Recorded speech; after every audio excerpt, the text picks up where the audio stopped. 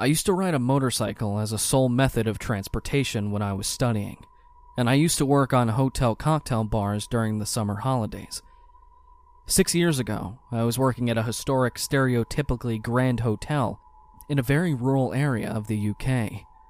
I worked a long afternoon and evening into the night, finished cleaning up the bar around 2 a.m., and walked through the underbelly of the hotel to retrieve my motorcycle and make the journey home.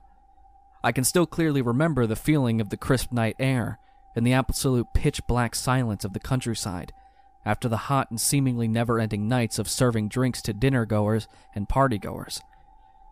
It was always sort of intensely relaxing, now that being an adult meant not being scared of the dark or being outside on a motorcycle in the middle of nearly nowhere at 2 a.m. Riding through the local town took me a few minutes before I left to follow the dark country roads home. At this point, I rode a Honda 125cc, around 11 horsepower.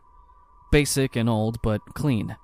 It did the job, regardless of its quirks such as the dim headlight which would dim and flicker even more when coming to a stop. I was riding along these pitch-black roads with fields and woods surrounding me, very much alone, for 20 minutes. Then, I saw a brief blast of bright blue headlights in my mirrors coming from behind. Moments later, dazzling headlights arrived behind me in seconds.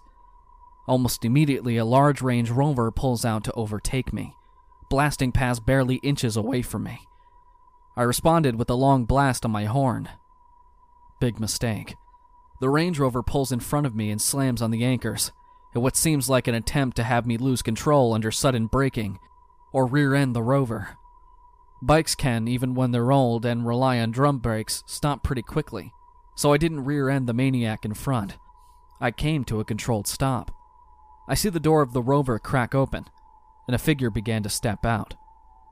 I went for it, using all 11 HP of the little Honda's power, pulling an overtake.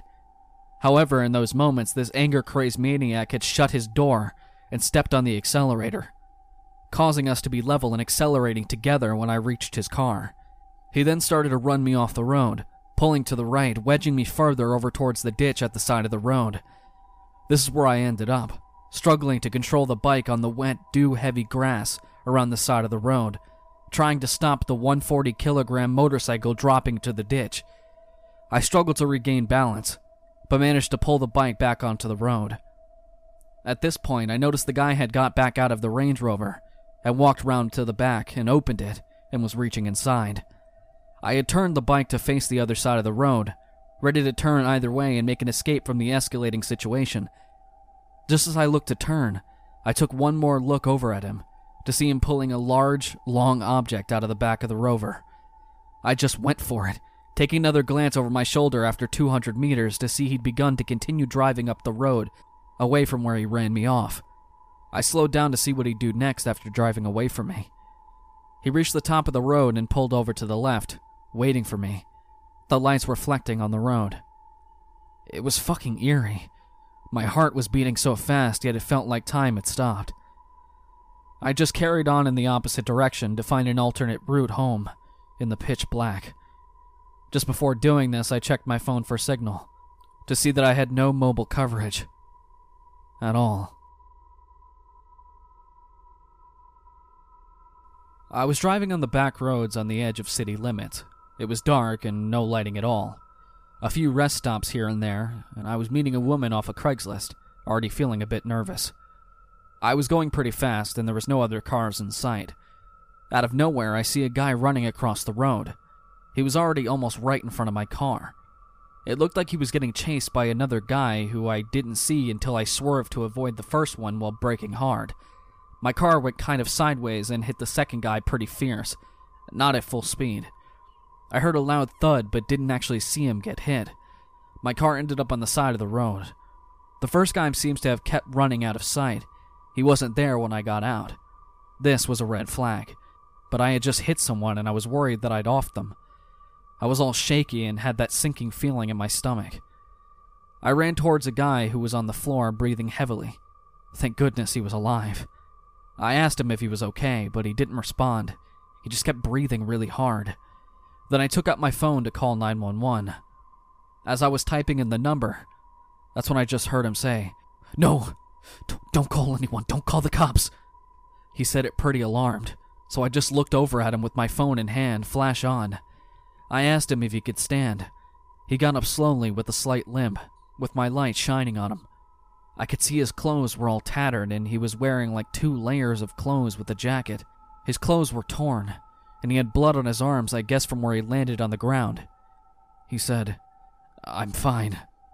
Do you have any cigarettes?" I said, "Yeah. Let me go get them." I had a pack in my glove box since forever.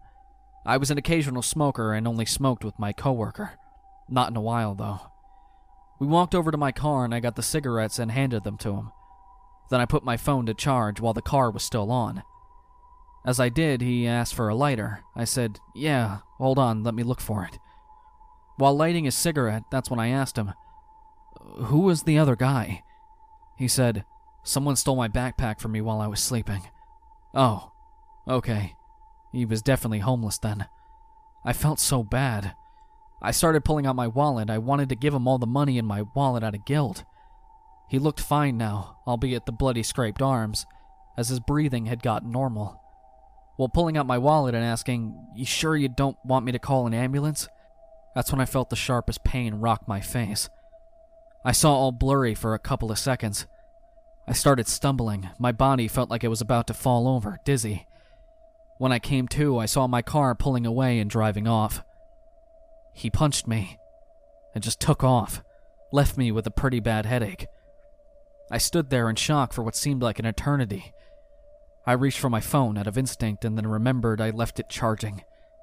Shit. I reached under my jacket to check if my gun was still on me. I felt relieved when I felt the cold metal of my Sig Sauer. Okay. Good. At least I ain't out here defenseless.